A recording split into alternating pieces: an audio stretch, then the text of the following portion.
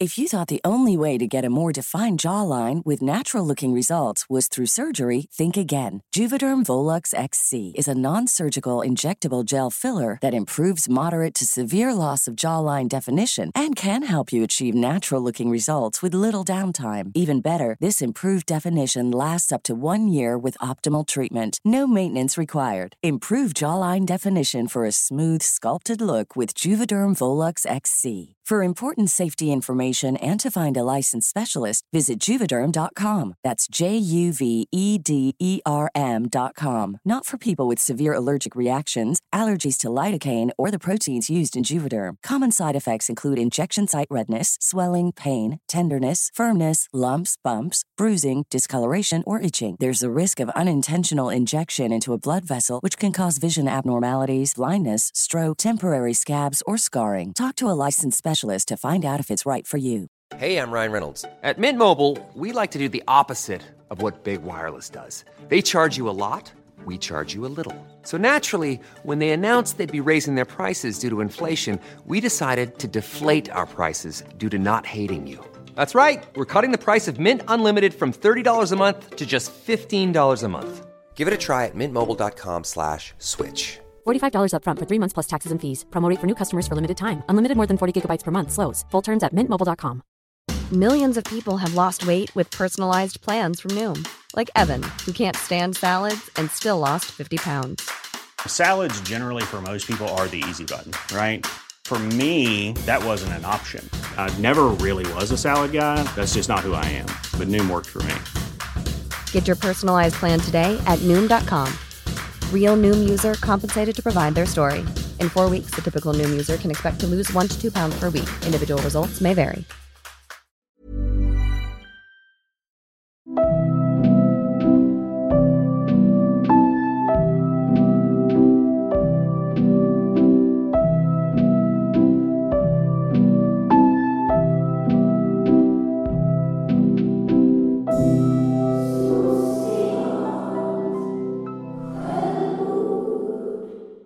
Hej allihopa och välkomna till Socialt självmord eller Kärlekens samtal. Sveriges enda renodlade podcast om Roland Barthes med mig, Elis Monteverde Boroa, och jag vet inte ens vilka som är med idag. Elis Birro. Jag ber om ursäkt på förhand igen. Jag hade tänkt att den här podden skulle bli med bara mig och Alicia lite grann. Men istället så är vi 2 gäster. Men Alicia Hansen är här. Ja. Och Lisa Forslund är här. Yes. Och Isabella Rodriguez är här. Här. Ja. Här. Är alla här? Är alla här, precis. Ja. Shit vad många. Ja, vi är jättemånga. Men vem är du, Isabella? Vill du berätta det för våra lyssnare? Jag är filmproducent och lite regissör. Och mycket regissör. Det beror på hur man räknar. Nu, närmaste tiden. Jag ska släppa en tv-serie om en vecka som heter Kurs i självutplåning.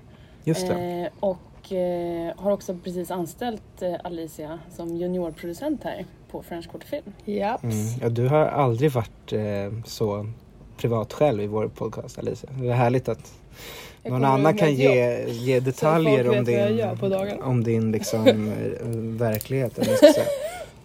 Och Lisa Forslund är ju känd från förra avsnittet av Socialt självmord eller Kärlekens samtal. Jag har inte kollat statistiken på det avsnittet. Men det är nog det kändaste jag har gjort. Eller jag menar det största jag har gjort. Vad bra att du känner så. Ja, jag hade som sagt inte tänkt att du skulle få vara med igen. Eller inte så snabbt, inte så nära in på. Men nu är vi här och det är som det är. Men skål för det. Vi sitter i French Quarters lokaler. Ja. Det är ju kul, för French Quarter har ju producerat Anna Odells förra film. Men inte den senaste, det eller? Stämmer. Återträffen. Men inte XOI. Det stämmer. Varför inte då? Vet du det? Jag blev nyfiken. Bytte hon produktionsbolag? Hon bytte produktionsbolag till Be Real. Okej. Fanns det någon konflikt i det? Eller var det bara sånt som händer inom filmsvängen? Du går direkt in på godbitarna. Nej men du har säkert också varit i kreativa processer och ibland lär man sig mer bara av att jobba med någon ny nästa gång. Just det. Det låter lite som, jag tänker att det var det Kemiri sa när han gick från Norstedts till Bonniers kanske. Det är sånt som händer. Det är sånt som händer. No hard feelings och så vidare. Jag jobbade ju inte här när det skedde. Nej, jag förstår. Men då är det kanske en orättvis fråga. Så. Nej, men anledningen till att jag tänkte på det var ju för att jag såg X och Y när jag var i New York. Jag var i New York i 10 dagar. Nu sitter jag här i Stockholm. Det är skitkul. Tack. Varför är vi här idag då, Alicia? Är det hemligt också? Kanske? Alicia är så tråkig. Jag tycker allt är hemligt. Vi har alla samlats här för att spela in en podd. Ja, just det. Och film. Film? Så? Ja. Okay. Vi gör sketcher. Vi gör ju sketcher. Ja. Det gör absolut inte. Såg jag det där? Nej, men du och Lisa Forslund gör humor. Det är kul med humor. Vi pratade precis innan vi började spela in här om alla vi 4 gör ju humor just nu. Ja, men hur skulle ni göra om ni skulle göra en riktigt bred sketch? Jag tyckte det var en bra fråga du ställde innan vi började spela in. Men alltså jag tänker att det direkt bara blir vad heter det? Buskis. Det är så Stefan och Christer som är en bred sketch. Ja, men det är ju relativt brett. Jag ska gå på dass. Och så ska det vara så här. Men finns det inte en bred humor som kan vara lite smart också? Är det en motsättning? Det kanske men är det. Okej, det ska vara bred igenkänningsfaktor. Så då ska det vara så här. Ni vet när man handlar på ICA. Och någon går framför en med en jättestor vagn. Ja, precis. Men samtidigt tänker jag att så här, Killinggänget höll ju inte på så. De var ju ändå stora. Jag tror att jag saknar lite det humoruttrycket i Sverige just nu. De som är knäppa men går hem hos många. Det känns som att det antingen är lite så här är det att bo i villa. Eller så är det... Fast alltså jag skulle säga att mycket av Killinggänget är buskis. Ja, nej, men det var väl alltså, det var väl det som var intressant med Killinggänget var väl kombinationen av Robert Gustafssons så här, slapstick karaktärer. Och dödsångest typ. Och dödsångest. Men också då tänker jag att så Andres Lokko skrev in olika supersmå referenser i buskisen. Ja, det var som att se på Stefan och Christer, men att Stefan och Christer också typ namedroppar bandmedlemmar i Pulp typ. Alltså det var väl det som gjorde de lurade oss att de var smarta kanske. Så kanske det var, alltså jag älskar ju Killinggänget, men jag växte upp med Killinggänget, så nu har jag liksom börjat ta lite avstånd från det i vuxen ålder. Jag är ju fortfarande nästan ett barn, men det är lite hatkärlek där. Men det är Mia och Klara breda? De är väl otroligt breda. Eller Mia Skäringer säljer ut Globen 5 gånger om nu. Ja, men i precis. Början var de väl också. Men hon är också buskis. Ja, hon är faktiskt väldigt buskis. Men vad vemodig jag blev nu när du sa Mia och Klara, för det känns som att ingen pratar om Klara. Det var länge sedan. Alltså Klara fast hon har ju jättemycket grejer på radio väl? Ja, fortfarande har hon det. Men det är ingen som tror ni inte att hon... Nej, hon är nog inte det, för att hon har väl så stor självrespekt och är så duktig. Nej, men tror ni inte att hon är ju jättebitter för att Mia Skäringer har liksom blivit så Sveriges rikaste komiker, medan hon lämnades kvar? Eller var det mer att de hade olika... Nu spekulerar jag bara. Det är lite så vi brukar jobba i den här jag tror hon blev podcasten. Ja. Och hon är med i en ny tv-serie som kommer snart. Ja, men coolt. Och hon har också en show, vet jag. Alltså en sån... Jag tittade jättemycket på Mia och Klara när jag var typ 19. Och sen efter det så var det rätt tomt. De gjorde inget tillsammans. Och sen efter det gjorde Mia en serie på 4 som heter Mia på Grötö. Var det någon av er som såg den? Just det var väl inte humor. Det var väl en intervju. Det var att hon var på sitt landställe, så kom olika kändisar dit, så pratade hon om olika trauman. Eller med dem. Typ, var det kul? Det var supertråkigt. Och då tänkte jag så här, fan vad skönt förklara att hon inte behövde vara på Grötö. Alltså, där tog ju Mia steg och blev så lite sellout. Och så Mia sitter hon Ja, men så sitter hon. Ja, men så sitter hon på Grötö, så är typ hon Tilde de Paula där, Dogge lite och typ någon till.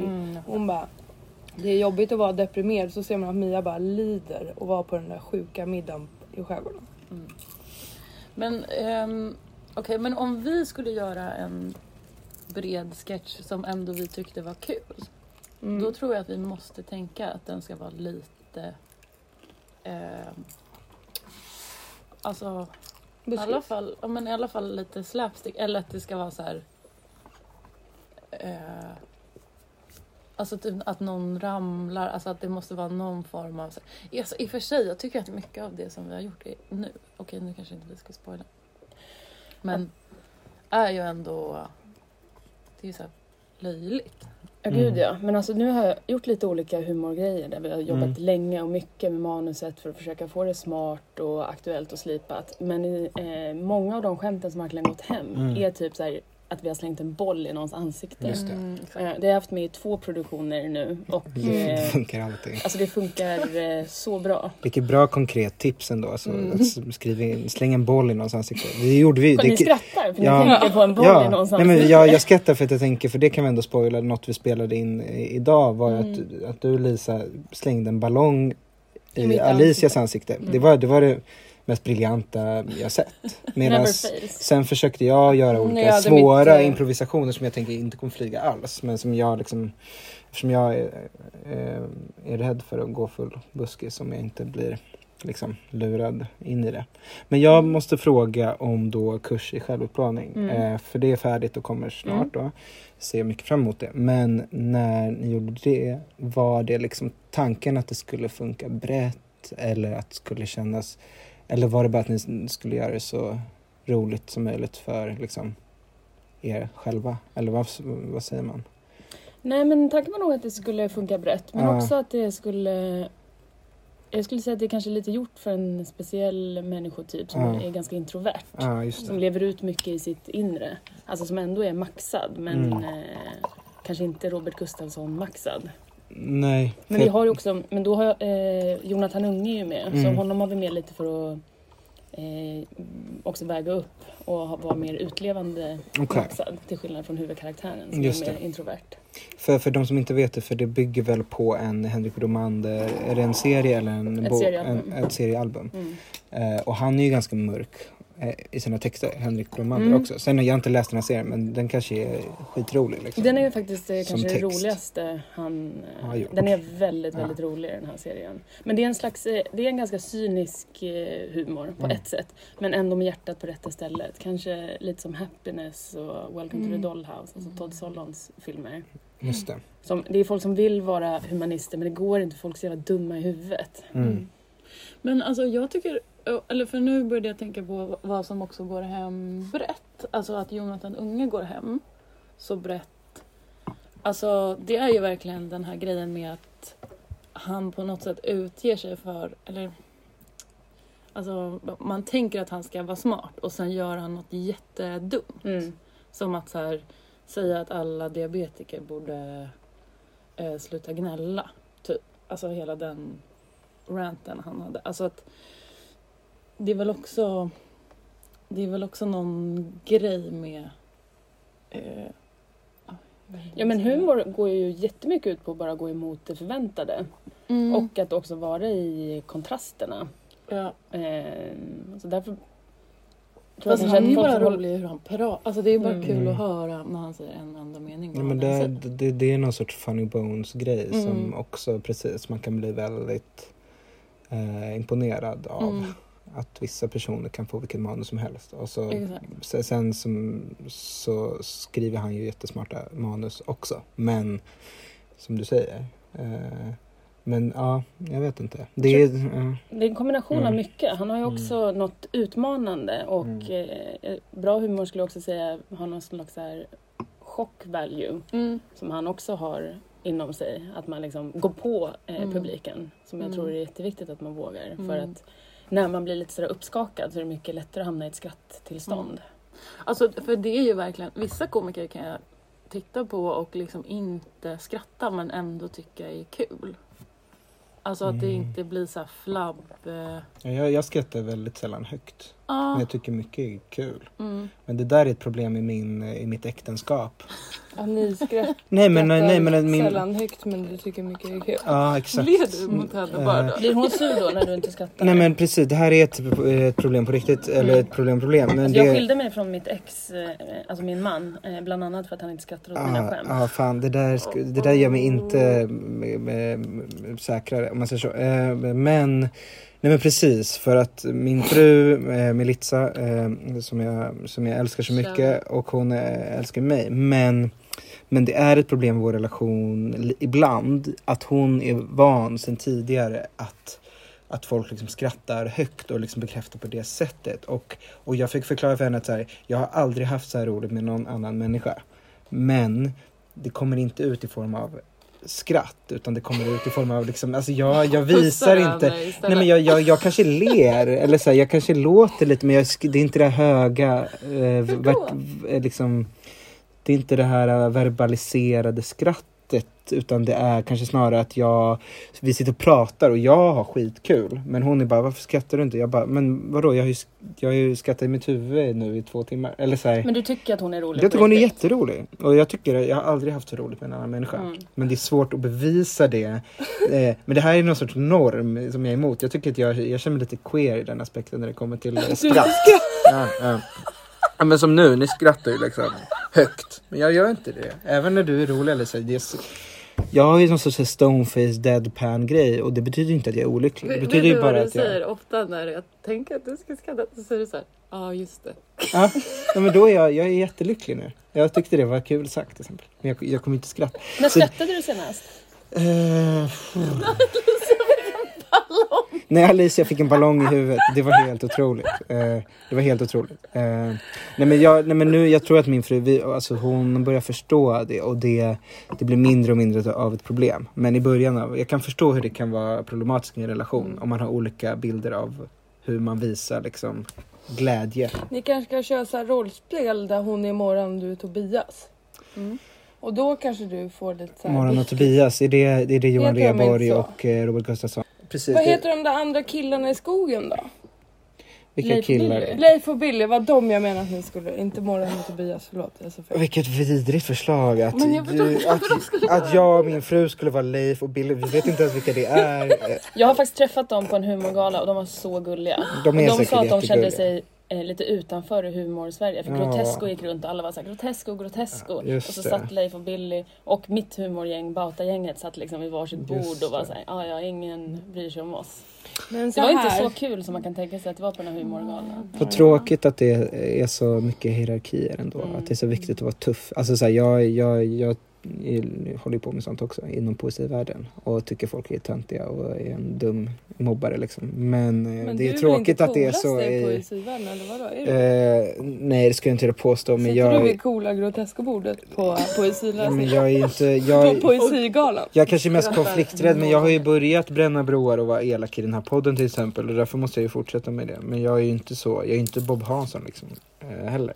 Är han Grotesko-bordet? Nej, han är han Leif och Billy? Ja, fast äldre. Tänk dig han. Morran. Men tänk dig en komiker. Ja, men han är Stefan och Krister kanske. Så. Oj. Oj. Men det är också intressant att vi börjar prata om det här. För nu är jag i minoritet med liksom filmmänniskor här lite, känns det som. Och jag kommer in med någon sorts, jag vet inte. Auktoritet. Grönt jokerhår. Exakt, det var det jag skulle komma till. Nej, men för att förra avsnittet när vi satt här. Jag har sett den nu. Filmen. Vi har alla sett Jokern. Nu kan jag prata om det. Exakt. Men precis, får jag göra min brygga bara. Nej, men för förra avsnittet så pratade vi om att humor är subjektivt, för att det är också en viktig line i Joker-filmen när han har sitt stora talkshow moment innan han skjuter ihjäl Robert De Niro, så säger han så här: humor är subjektivt, ni skrattar åt mig, bla bla bla. Spoiler. Ja, men det här, herregud. Men nu har ni alla sett den då. Ja. Då ska det bli spännande att höra vad ni tycker. Men först vill jag bara säga att, vet ni vad jag gjorde när jag var i New York? Dödade någon? Nej, men jag var i New York med grönt hår. Och jag besökte en helig plats. 9/11. Jag besökte Ground Zero. Det gjorde jag. Ja. Men det är inte den platsen jag syftar på. Där gick jag. 9/11. Jag besökte 9/11. Det var nice. Jag tog lite sköna bilder.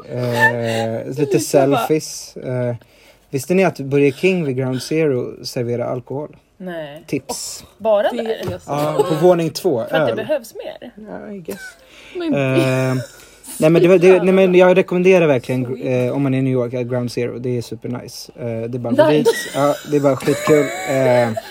2 bärs på Burger King. Nej, ta några bärs på Burger King och så glider man ner där. Och så, det finns ett träd där som överlevde 9/11 som man kan peta på. Nej, men jag besökte en hel plats i New York och det är ju, de spelar ju in Jokern. Gotham City är ju New York. Så det är massa locations där som nu har börjat generera någon sorts Instagram-turism som är väldigt kritiserad för att de menar att det är någon typ av... Alltså i Bronx så finns det den här trappan där han dansar. Och nu har liksom någon blogg skrivit att det är den trappan. Och då har det börjat vallfärda influencers dit som tar massa bilder. Och de som bor i Bronx tycker att det här är helt vidrigt för att det är deras trappa liksom. Och så kommer en massa töntar dit som poserar och ska dansa som Joker. Förra veckan så gick det här kontoret och demonstrerade genom att äta lunch på middagen på Hornsberg. Ja, kanske vi ska åka nu till New York på weekend. Och protestera för de som bor i Bronx. Just det, ni får ta deras kamp mot influencers som... Nej, men... Stoppa folk från att gå upp i trappan. Nej, men för min enda åsikt är att jag tycker inte att det är problematiskt. Jag tycker det är jättehärligt. Jag älskar Jokern och jag gick dit. Det första jag gjorde nu, jag kom till New York, jag tog med min fru till Jokertrappan, ställde mig med mitt gröna hår och dansade lite i trappan medan hon fotade mig. Skrattar hon då? Nej. Inga problem att skratta. Ja, för det undrar jag, skrattar hon åt dina skämt? Högt? Ibland, ja. Hur känns det när hon gör det? Visst är det en ljuvlig känsla? Det känns underbart. Fan, nu inser jag ju själv hur vidrig jag är. Ja. Men jag besökte en helig plats och det var Bronx och det var Jokertrappan. Och jag rekommenderar ju alla att göra det också. Det är väl bara kul. Kan du inte från och med nu bara testa hur det känns att skratta ut? När du får impuls. Jag lovar. Om någon säger något kul ska jag skriva. Jag skrattade högt en gång under Jokern. Eller jag fnissade flera gånger. Men det var ett skämt som jag tyckte var roligast. Och det var ingen annan i salongen som skrattade. Och vi var typ 500 pers på Rigoletto. Och det var det här knack. Vem där? Det är polisen, din son är död. Ja, det var väldigt roligt. Det var väldigt roligt. Trist salong jag var med. Verkligen. Ni hade varit bättre sällskap. Exakt. Jag måste tänka vad jag skrattade. Men Alice, vad tyckte du om filmen? Bra. För jag är lite provocerad nu. Så här är vår podd, att jag kan säga så. Ja, men du kommer ju undan med att säga väldigt få saker för att jag alltid avbryter dig. Så det är ju jag undrar. Fråga mig vad jag tyckte. Vad tyckte du, Lisa? Jag var jättebesviken. Du hade högre förväntningar. Kanske för att du hade hypat upp den så mycket i podden. Fan vad jag blev provocerad att du var besviken på den. Alltså. Är det sant? Ja, för att jag tänkte precis säga att jag blev provocerad av Caroline Ringskog skulle också vara så här. Den här filmen är så jävla dålig. För att alla älskar den. Jag tycker att alla hatar den. Förutom så DN som var en 5. Men jag vet inte. Varför älskar du den? Superbra film. Men vill du höra varför jag var besviken? Ja, såklart. Förlåt. Dels var jag besviken för att han utmålades som schizofren typ. Eller så här, hela det här partiet som handlar om att han typ är med en tjej och sen så är det som att han bara, man ska så här helt uppenbart fattar man ju det från början att det inte är så. Att hon typ gör så, alltså är med honom sexuellt eller vad man ska säga, romantiskt. Och sen så ska det vara så här flera bilder när det är så här, oj, hon var inte där i den bilden typ, så ska sitta han själv där med sin mamma bla bla bla. Typ som att han är sjuk i huvudet. Och typ det som jag tycker är bäst med Jokern och alltid har varit i alla Batman-filmer, det är ju att han bara är så fruktansvärt arg på samhället så att han bara, alla kan lika gärna dö. Alltså att han inte är sjuk i huvudet liksom. Utan att han bara är en så här samhällsligist typ. Och det gör hans karaktär så himla bra. Och i den här filmen bara dödar de allting med honom genom att säga så här: han är psykiskt sjuk och borde spärras in. Alltså, då blir jag så här: nej, han är ju... Det här är helt fel. Han är ju Greta Thunberg. Ja, men men jag tolkar det inte så. Jag tolkar det mer som att han bara hade blivit besviken på världen och inte pallade mer. Vilket är något som jag liksom kan identifiera mig med. Jag tyckte det togs bort helt av att han hade vanföreställningar. Eller liksom att han var så sjuk att han inte ens... inte fanns. Ja, precis. Att han var för sjuk. Och liksom att de här morden han gjorde, att det skulle vara så här lite av misstag typ. Alltså, jag trodde verkligen att det skulle vara en film som handlade om när liksom hatet växte typ. Alltså, ja, men det här klasshatet eller att nu blir han mer en ofrivillig symbol för det. För det är ju ändå en del av filmen, men det är ju den här rörelsen som växer liksom. Men sen är det som att han liksom anammar det ju i den här talkshow-scenen. Men jag tycker fortfarande att det var fett deppigt att jag bara, shit. Det här är typ, det är som att det som är sad är inte att han blev så här mobbad eller som man har sett, kanske har läst i serierna eller sett i filmerna, att så här, han är som en sån liksom tönt som gör liksom uppror, utan att han är, istället för att vara en tönt som gör uppror, så är han en psykisk sjuk som typ alltså jag känner så här när jag har sett den att jag bara, han borde spärras in för han gör det här för att han är psykisk sjuk. Men min bild av Jokern innan har ju varit så här: ska han spärras in eller gör han faktiskt någonting som är rätt liksom bra eller alltså, bra, men det är som att jag ofta har varit så här: shit, håller jag egentligen på Jokern eller Batman?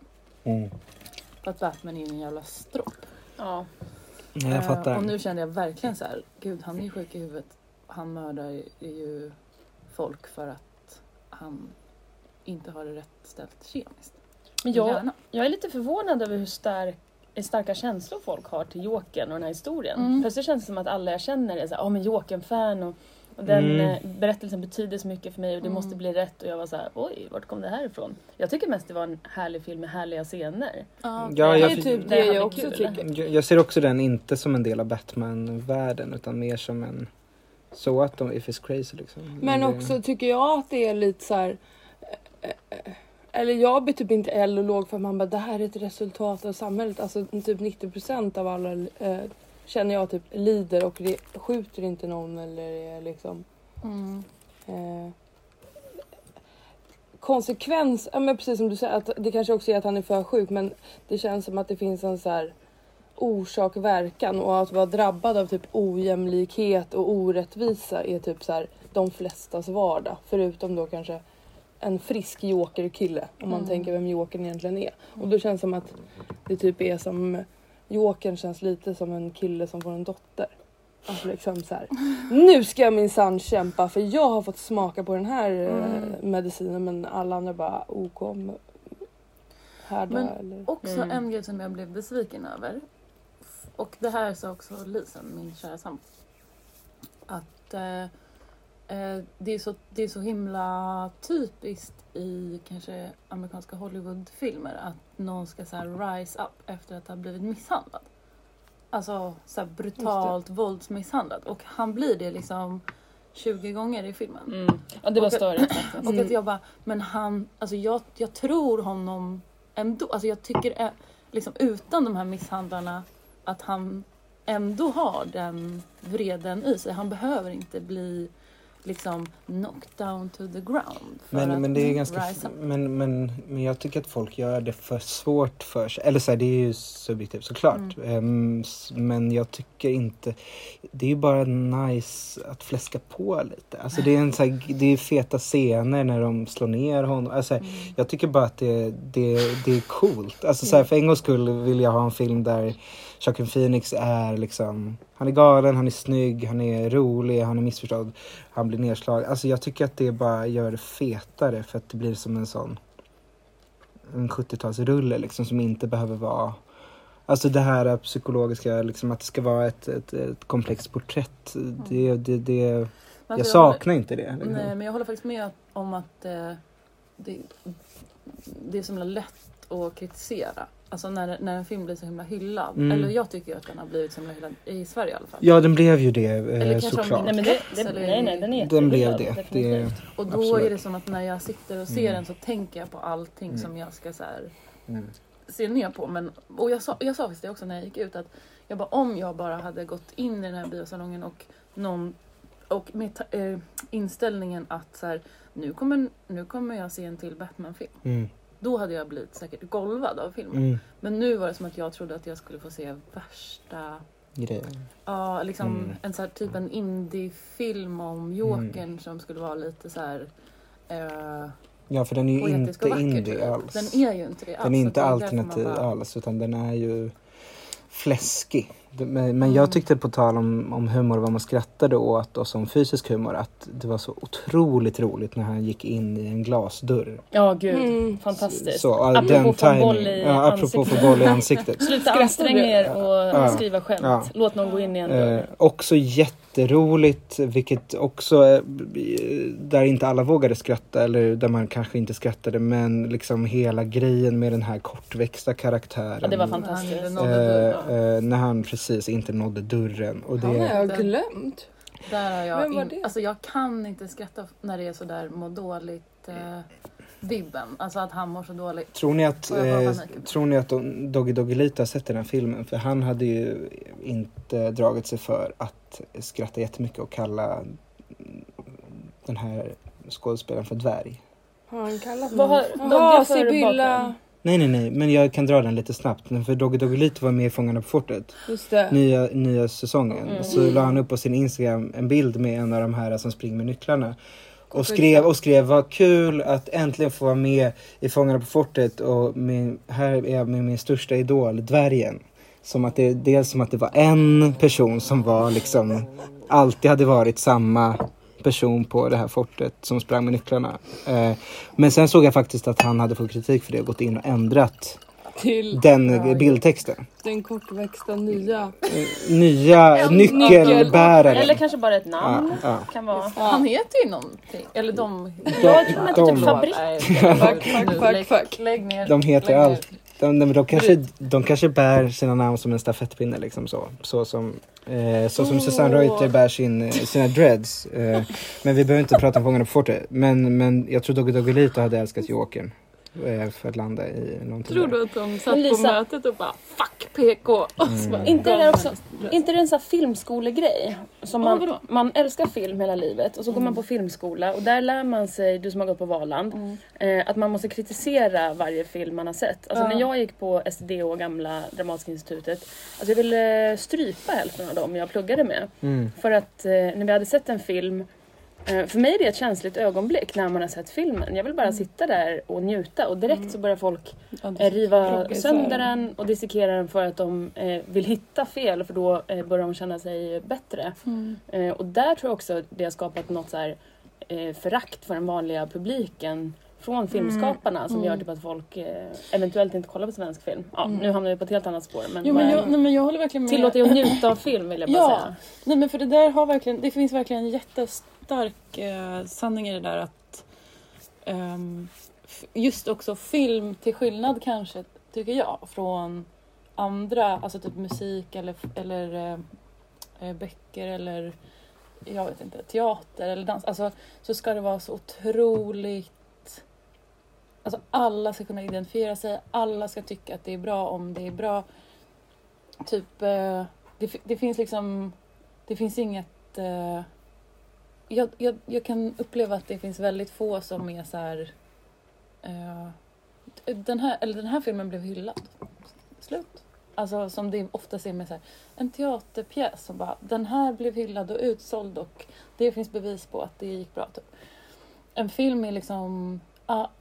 Det är så himla mycket, och jag vet inte om det kommer från att det börjar liksom med någon slags filmfolk och sen så sprider det sig. Det är typ samma. Det kan vara att det är så hård konkurrens också faktiskt, att alla vill hitta anledningar. Men det är ju skittråkigt. Alltså jag tycker att det är piss att när man ska göra film så ska man tänka på varenda människa som någonsin skulle kunna komma i kontakt med filmen. Alltså att det tar bort så himla mycket av det liksom kreativa utrymmet. Att man tänker på den där filmskoleklassen som sitter och bara ja fast nu var det ju bara 30% kvinnor i den här filmen. Eller så här, alltså att man får typ, man vet att den kommer att bli dissekerad på det sättet istället för, men som du säger Elisa, att så här, men det var en soft film, han var vacker, han som spelade. Typ. Men är det inte man positionerar sig väl också som smart genom att dissa något? Som folk tycker är bra. Alltså, jag tycker han var bra. Jag tyckte inte fotot var så bra. Okej, det betyder att du är jättebra på foto och dissar det. Eller så här.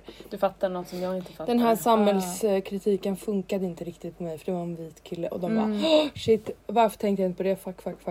Eller liksom så. Tror ni Roy Andersson tänker på allt det här när han sitter och kollar på sitt silverlejon på den här pizzerian? Vad heter den? Menomale. Ja. Han sitter och tänker han har väldigt mycket ångest för vad folk ska tycka. Nej, det har han inte alls. Jag tror han har. Jag tror han har jättemycket ångest. Jag tror det är därför han är det därför han är så alkoholic? Det är därför han är alkoholist. Ja. Jag tror därför han måste ju också han hävdar sig alltid så mycket och bara folk tyckte filmen var bra. Alltså han pratar med det där är ju ständigt fascinerande med någon som har blivit hyllad i 40 år men ändå måste påpeka att den har gjort bra grejer. Han är lite som för vad heter stadsdelen där han har det här där han sitter? Östermalm. Han är lite som Östermalms Zlatan fast liksom han har alltså så här fast han är tjock liksom. Han är inte som Zlatan liksom. Han inte jag skojar. Men de borde göra en sån staty som de gjorde av Zlatan i Rosengård fast av Roy Andersson på Menomale. Exakt. Ett helt rum som staty. Head over to Hulu this March, where our new shows and movies will keep you streaming all month long. Catch the award-winning movie Poor Things, starring Emma Stone, Mark Ruffalo, and Willem Dafoe. Check out the new documentary, Freaknik, The Wildest Party Never Told, about the iconic Atlanta street party. And don't miss FX's Shogun, a reimagining of the epic tale, starring Anna Sawai. So, what are you waiting for? Go stream something new on Hulu. Botox Cosmetic, out of botulinum toxin A, FDA approved for over 20 years. So, talk to your specialist to see if Botox Cosmetic is right for you. For full prescribing information, including boxed warning, visit BotoxCosmetic.com or call 877-351-0300. Remember to ask for Botox Cosmetic by name. To see for yourself and learn more, visit BotoxCosmetic.com. That's BotoxCosmetic.com. If you thought the only way to get a more defined jawline with natural-looking results was through surgery, think again. Juvederm Volux XC is a non-surgical injectable gel filler that improves moderate to severe loss of jawline definition and can help you achieve natural-looking results with little downtime. Even better, this improved definition lasts up to 1 year with optimal treatment. No maintenance required. Improve jawline definition for a smooth, sculpted look with Juvederm Volux XC. For important safety information and to find a licensed specialist, visit Juvederm.com. That's JUVEDERM.com. Not for people with severe allergic reactions, allergies to lidocaine, or the proteins used in Juvederm. Common side effects include injection site redness, swelling, pain, tenderness, firmness, lumps, bumps, bruising, discoloration, or itching. There's a risk of unintentional injection into a blood vessel, which can cause vision abnormalities, blindness, stroke, temporary scabs, or scarring. Talk to a licensed specialist to find out if it's right for you. Millions of people have lost weight with personalized plans from Noom. Like Evan, who can't stand salads and still lost 50 pounds. Salads generally for most people are the easy button, right? For me, that wasn't an option. I never really was a salad guy. That's just not who I am. But Noom worked for me. Get your personalized plan today at Noom.com. Real Noom user compensated to provide their story. In 4 weeks, the typical Noom user can expect to lose 1 to 2 pounds per week. Individual results may vary. Hey, I'm Ryan Reynolds. At Mint Mobile, we like to do the opposite of what Big Wireless does. They charge you a lot, we charge you a little. So naturally, when they announced they'd be raising their prices due to inflation, we decided to deflate our prices due to not hating you. That's right. We're cutting the price of Mint Unlimited from $30 a month to just $15 a month. Give it a try at mintmobile.com/switch. $45 up front for 3 months plus taxes and fees. Promo rate for new customers for limited time. Unlimited more than 40 gigabytes per month slows. Full terms at mintmobile.com. Jag vet inte. Men nej, Roy kanske har skitmycket sådana tankar om vad folk ska tycka. Men vad var det du sa, Isabella? Du skrek någonting till oss. Apropå Roy Andersson. Att vi inte skulle hålla hårt i våra vänner. Ja, det är väl det. Han vill väl jättegärna bli älskad. Det är inte det han handlar om. Ja, jag tycker han verkar vara väldigt ensam. Och det känns som att det är många... Almodovars film, den senaste, handlar också om det. Att han är väldigt framgångsrik men har inga vänner eller nära relationer. Just det. Vad heter Almodovars nya film? Nu kommer jag inte ihåg. Hjärta och smärta vill jag säga. Den heter typ något sånt där.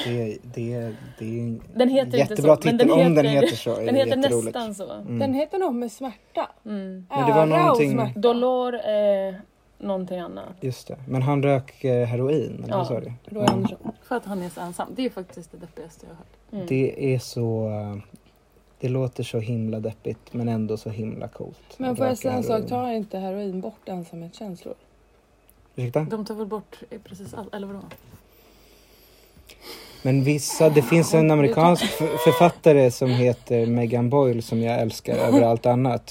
För att bara komma in med lite andra referenser. Men hon kan faktiskt ta heroin utan att det där händer. För att hon har inte lika mycket, receptorer i sin hjärna eller någonting. Eller så här, så hon kan liksom ta heroin som andra tar. Hur har hon kollat det? Ladd. Kommer den här podden sluta med att vi testar heroin? Jag hoppas det. Jag kan med lite rökheroin så om man känner sig ensam. Ja, men du känner väl Klerup?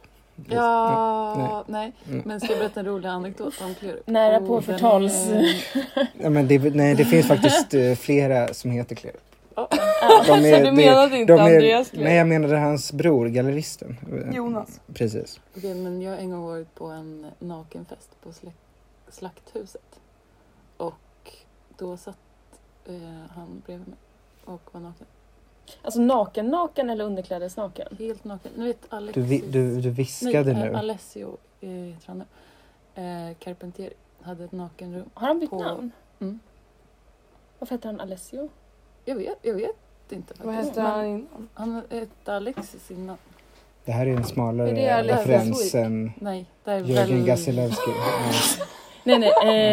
Alessio Carpentieri är regissör och modell och skådis och allt möjligt. Och vinnare i läder-SM 2013. En mycket sexig, härlig, charmig, homosexuell man. Vilket CV. Men han hade i alla fall ett nakenrum på Slakthuset på en fest. Som var typ så här Salas releasefest eller någonting. Nej, det var någon annan kväll. Men i alla fall. Och då så var jag det var liksom den enda gången som jag träffat Klerup. När vi båda stod nakna och bara... Hej Lisa. Du är också helt naken. Helt nakna. Alltså jag älskar nakenfest. När jag var typ 22 var jag på min första nakenfest. Som var i någon din första? Du har varit på många. Ja, det här är otroligt främmande för mig. Men det var den största också. Som liksom slutade med att folk började klä av sig. Det var en bastu och man hoppade i poolen naken. Och folk dansade runt halvnakna. Och, Gud vad obehagligt. Nej, det var underbart. Men jag sen, är så otroligt pryd. Jag får du trivs ingen nakenfest. Nej, bara du pratar nakenfest om det. Lisa, ja eller nej? Alicia, ja eller nej? Ja, men jag var på en påklädd. Du var påklädd på en nakenfest? Ja. Nej, men usch, du förstår ju stämningen. Nej, men det är jag också emot. Man får vara artig och man kan inte ha kakan och äta den. Nej. På det sättet. Ja, men för den här festen som jag var på, jag upplevde såna frihetskänslor. Det var så underbart och det var så här vackert dansgolv och efteråt var jag liksom helt euforisk flera dagar. Och sen hamnade jag på Debaser-slussen med någon tjej som var så här, men jag känner igen dig. Var inte du också på den där festen häromdagen? Så här, var inte du en av de där som klädde av sig? Och så liksom blev jag plötsligt utmålad som en av de här perversa. Som hade tagit av mig. Nej, och hälften var nakna då.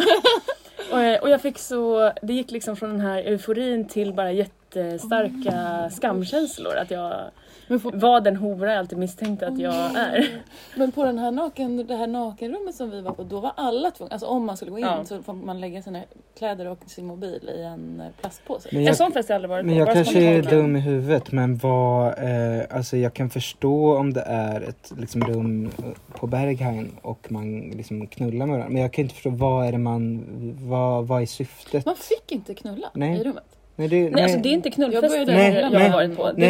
Det förstår jag. Men jag undrar då vad... Du sa att det var ett vackert dansgolv. Alltså folk är väl som fulast nakna generellt. Alltså, va? Åh gud, var det helt tvärtom. Lisa, nakenfest snart. Yeah. För de som inte hörde det var det en high five. Nej, det var jag som kastade en boll i Alicias huvud för att få henne att vakna till lite och prata lite i den här podden som hon faktiskt programleder tillsammans med. Nej, men på riktigt, vad är tjusning eller vad är liksom uspen eller vad jag tycker, är pitchen det finns för verkligen nakenfest? Två anledningar tycker jag. Den ena är ju att alltså precis som jag kan uppleva det i liksom omklädningsrum eller liksom när man är på badhus typ, och så står man i duschen med en massa olika kvinnor och man bara, men gud, du har en kropp och jag har en kropp och den är en kropp typ. Alltså att man blir mycket mindre typ, alltså man ser folks typ skavanker, vilket gör att man blir typ mycket mer chill med sina egna. Okay. Det tycker jag är första. Och sen tycker jag det andra är alltså helt ärligt, och att det låter töntigt och billigt, men det är ju som att man släpper på jättemycket spärrar. Att man bara, det här är sjukt att vi är nakna, och så börjar man bara prata på ett annat sätt. Det bästa med de nakenfesterna är ju samtalen. Folk börjar prata om vad som helst. Det här är liksom saker jag är rädd för. Det här är det roligaste jag gjort i mitt liv. Det är bara en total frihet. Och det är mycket kärlek. För man tittar också på varandra. Och jag accepterar dig som du är. Jag accepterar dig som du är. Det låter så äckligt nyfrälsta. Liksom, som en sekt. Alltså som nudister som försöker värva folk. Typ. Men har ni aldrig liksom bastat typ ett gäng? Jag bastar ju jätteofta. Jag tycker att... du är ju naken hela tiden. Jo, men det var bara det att jag var på en Alltså, det här men var inte det könsseparatistiskt ofta? Jo, det är fast typ en gång när jag var på kollo. Då tyckte jag att det var också lite samma grej när man bastade, för då bastade vi också båda könen. Och då var det så här, vi satt där och först var det så lite stelt för att alla var nakna och man kände inte varandra så väl. Och sen så, alltså vi var ledare på det här kollet.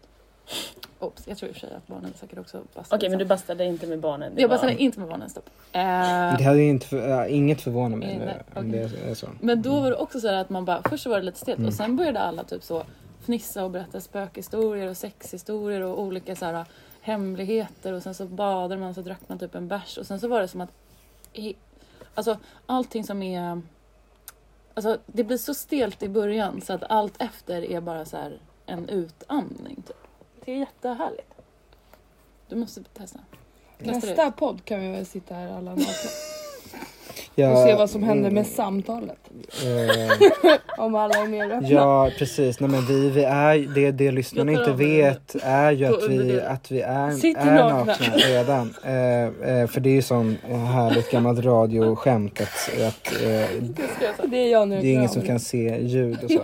Men för mig går ju det tillbaka lite till det vi pratade om innan också. För mig är det liksom antingen är det äckligt och fult, eller så är det så buskis. Lasse Åberg står med Sven Melander och håller en sån ballong framför kuken och alla pekar och skrattar, eller så Per Oskarsson klär av sig i Hylands hörna typ. Alltså det är så här gamla Sverige. Naken-Janne går i Farmen typ. Eller så är det swingers. Så bara äckliga konnotationer och referenser. Den nakenfesten jag var på, där kanske du hade klätt av naken, men jag var jätterädd. För det var när jag var 20 och var i Paris. Och så var det Sebastian Tellier, ni vet vem det är. Vad sjukt nu att Alicia ska gå in i så kreddig nakenfest i Paris med Sebastian Tellier. Och så hade de gjort en musikvideo, om ni har sett den, när alla är nakna. Och du var med? Jag tackade nej till det, men jag kom till festen efteråt och visste inte vad som hade hänt. Och kom dit och bara, här är alla nakna. Och det var liksom så det var ju som att jag liksom kom efter samtalet, efter alla hade släppt oss, och det bara var så chockartat. Men hade de sex? Nej. De hade säkert haft det innan du kom. Men det här förklarar också varför Michelle Olbeck trodde att du var en hora. för att han hade snackat med Sebastian Tellier. Alltså Frankrike, Paris är inte så stort. Alltså de här kretsarna. Verkligen. Liksom Serge Gainsbourg, det går rakt ner sig en led. De som... nu, jag skrattar inombords nu. Nej, jag har en fråga. Nej, nu skrattar du. Jag har en fördom. Och det är liksom att när man är poet så ska man vara helt lugn och vara naken med folk. Men nu är vi inne, men det här är också, det är så kul att det är så många cirklar som sluts för ovanlighetens skull i vår podcast. Men Bob Hansson som jag nämnde förut, när hans sommarprat spelades upp i P1 så stod han på Sergels torg samtidigt och klädde av sig. Så han är ju en poet som är väldigt bekväm med att vara naken. Men det är också obehagligt, alltså förstår du att så här, för mig är det alla fel personer, för jag vill inte se hans röda könshår till tonerna av Ola Salos It takes a fool to remain. Nej, men nakenhet är ju inte liksom per automatik frigörande om vem som helst gör det. I vilken sammanhang som helst. Det är ju den kollektiva nakenheten som är nice. Alltså det måste ju vara på en typ ett stängt område som känns tryggt. Till exempel en bastu är ju en typisk sån som ofta ser så, kanske på landet eller så här. Där inte det kan komma in typ ett så här tonårsgäng och bara vad är ni nakna? Och bara så här, och det är inte heller nice om det är så här, någon som visar kuken på en fest. Alltså det är inte det som är nice med nakenhet. Utan nakenhet är ju nice när det är så här, vi har bestämt allihopa att vi ska vara nakna nu. Oj, undrar vad som händer. Men jag ska faktiskt understryka att min sorts nakenfest är ändå alltid med trosa eller kalsong på. Va? Ja. Oh, shit. Ja, nu blev det ytterligare en hierarki i det här rummet. Tar tillbaka high five. Det här var ett svek. Okej, jag ber om ursäkt. Ja, men det varför då? Vad är det meningen? Om man inte då tar man bort det sexuella elementet.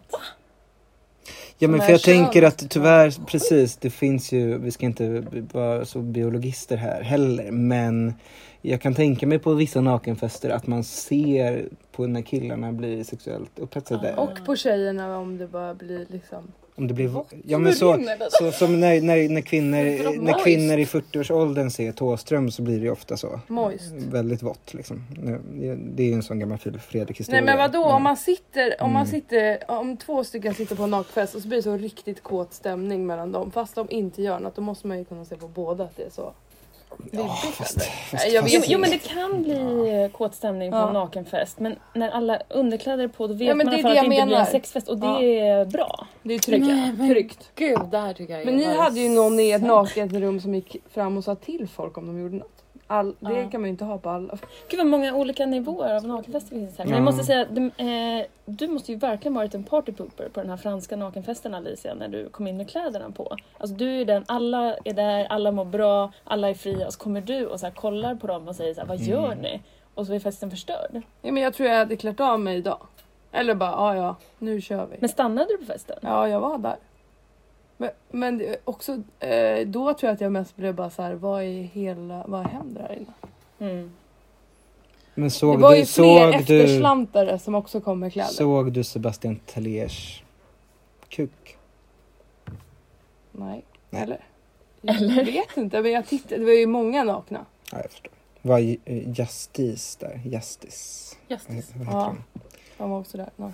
Nu har vi snart spelat klart. Nej men får jag bara då hoppa från nakenhet till påklädhet. Nej men jag var i Östersund igår.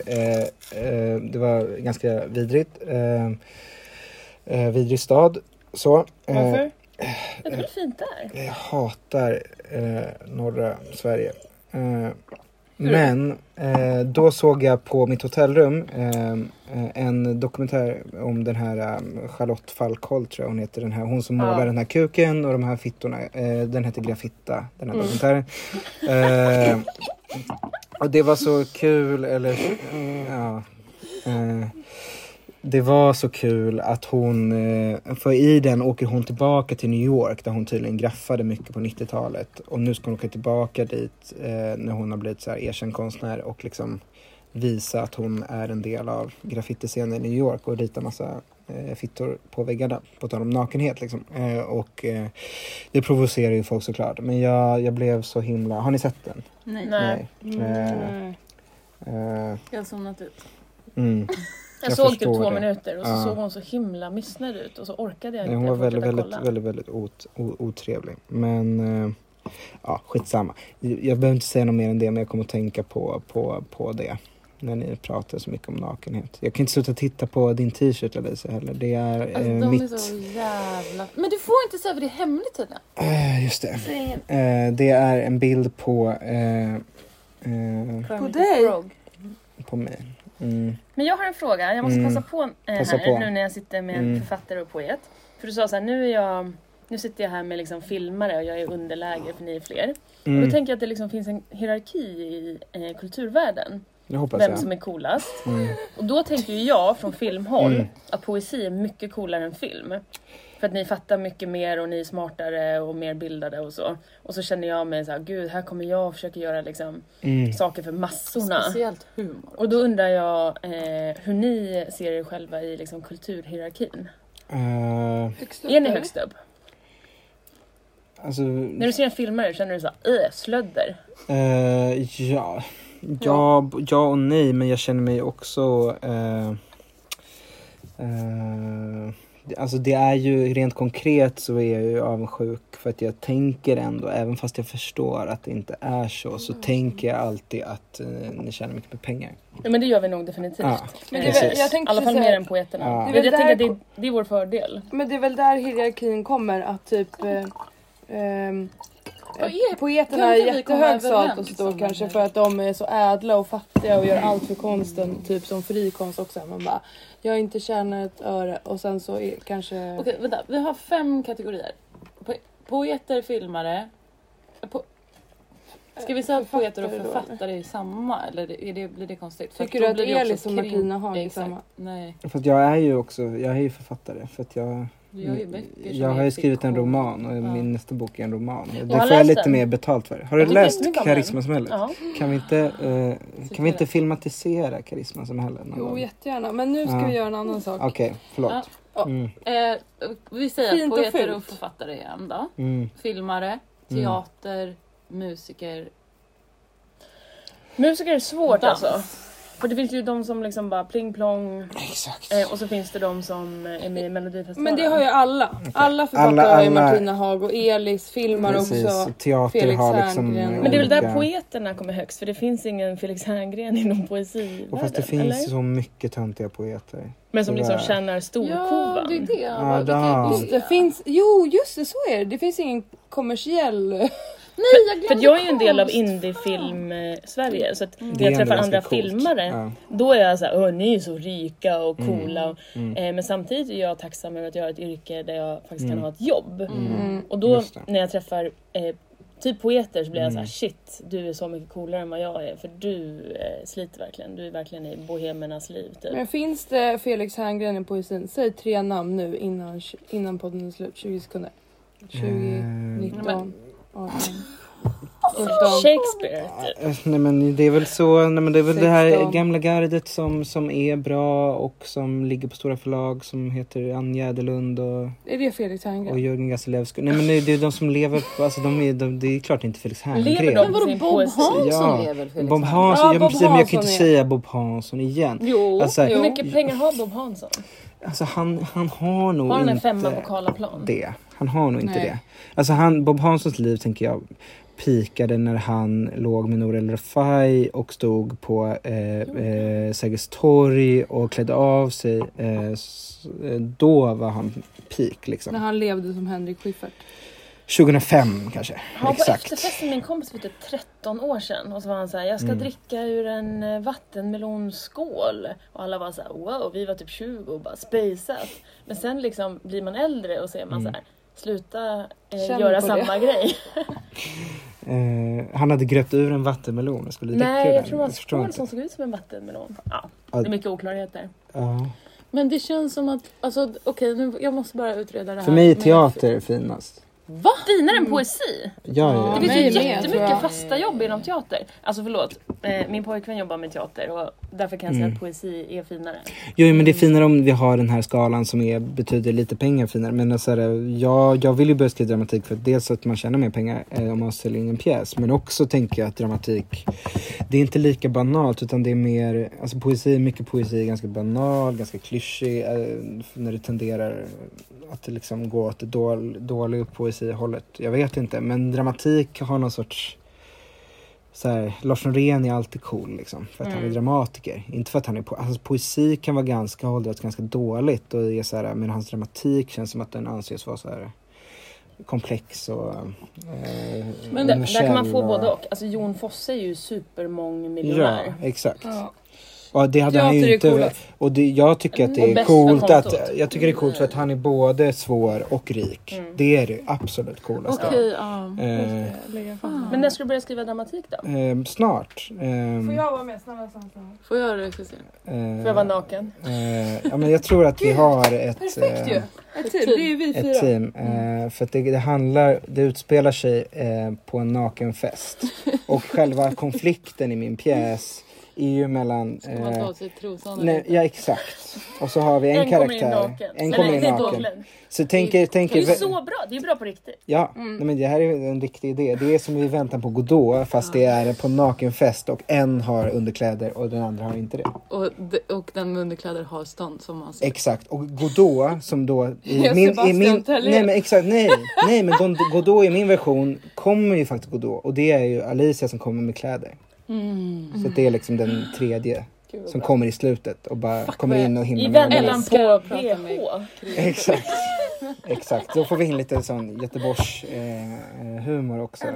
Och sen så slänger någon en kalsong i ansiktet på Alicia. Ja. Så skrattar alla.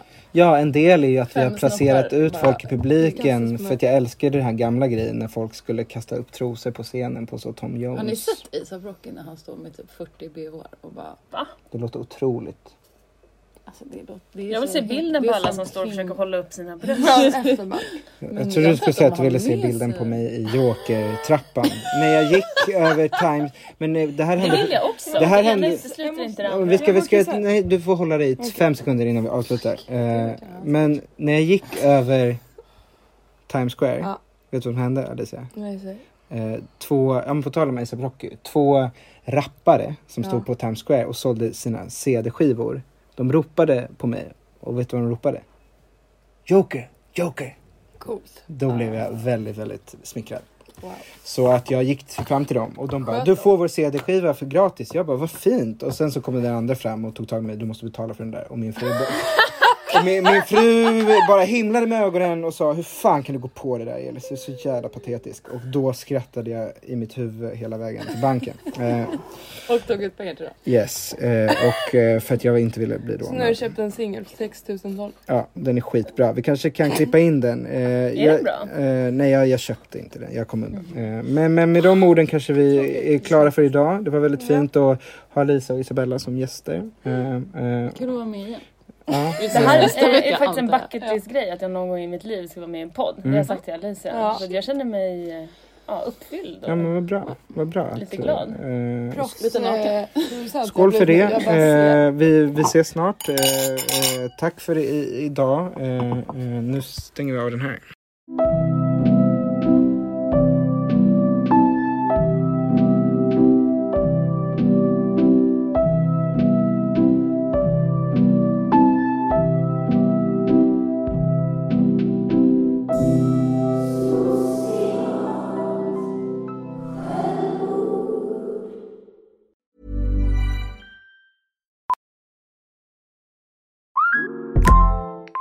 Hey, Mel, Bri here. Gotta work from home today because the whole family caught a nasty... Daddy! Hey, Mikey! If you're gonna puke, find the popcorn bowl! But my availability is 110%. Coincidentally, so is my fever. Kidding. Mel, I'm so cold but hot. But I'm gonna get you that budget just as soon as... Mikey! Popcorn bowl! Press 1 to use Instacart and get your family's sick day essentials delivered in as fast as 30 minutes. Press 2 to keep working. Do not press 2. Just use Instacart, Brian. I'm Andrea, founder of a boutique handbag brand, Andy, and this is why I switched to Shopify. I tried 3 other platforms prior to Shopify, and I remember my breaking point was when I would try to make one little change and my entire site would go down. Shopify made it really easy for me to shift everything over and hit the ground running. I was able to migrate my products and all of my customer information over. Get a $1 per month trial period at shopify.com/listen. Go to shopify.com/listen to take your business to the next level today.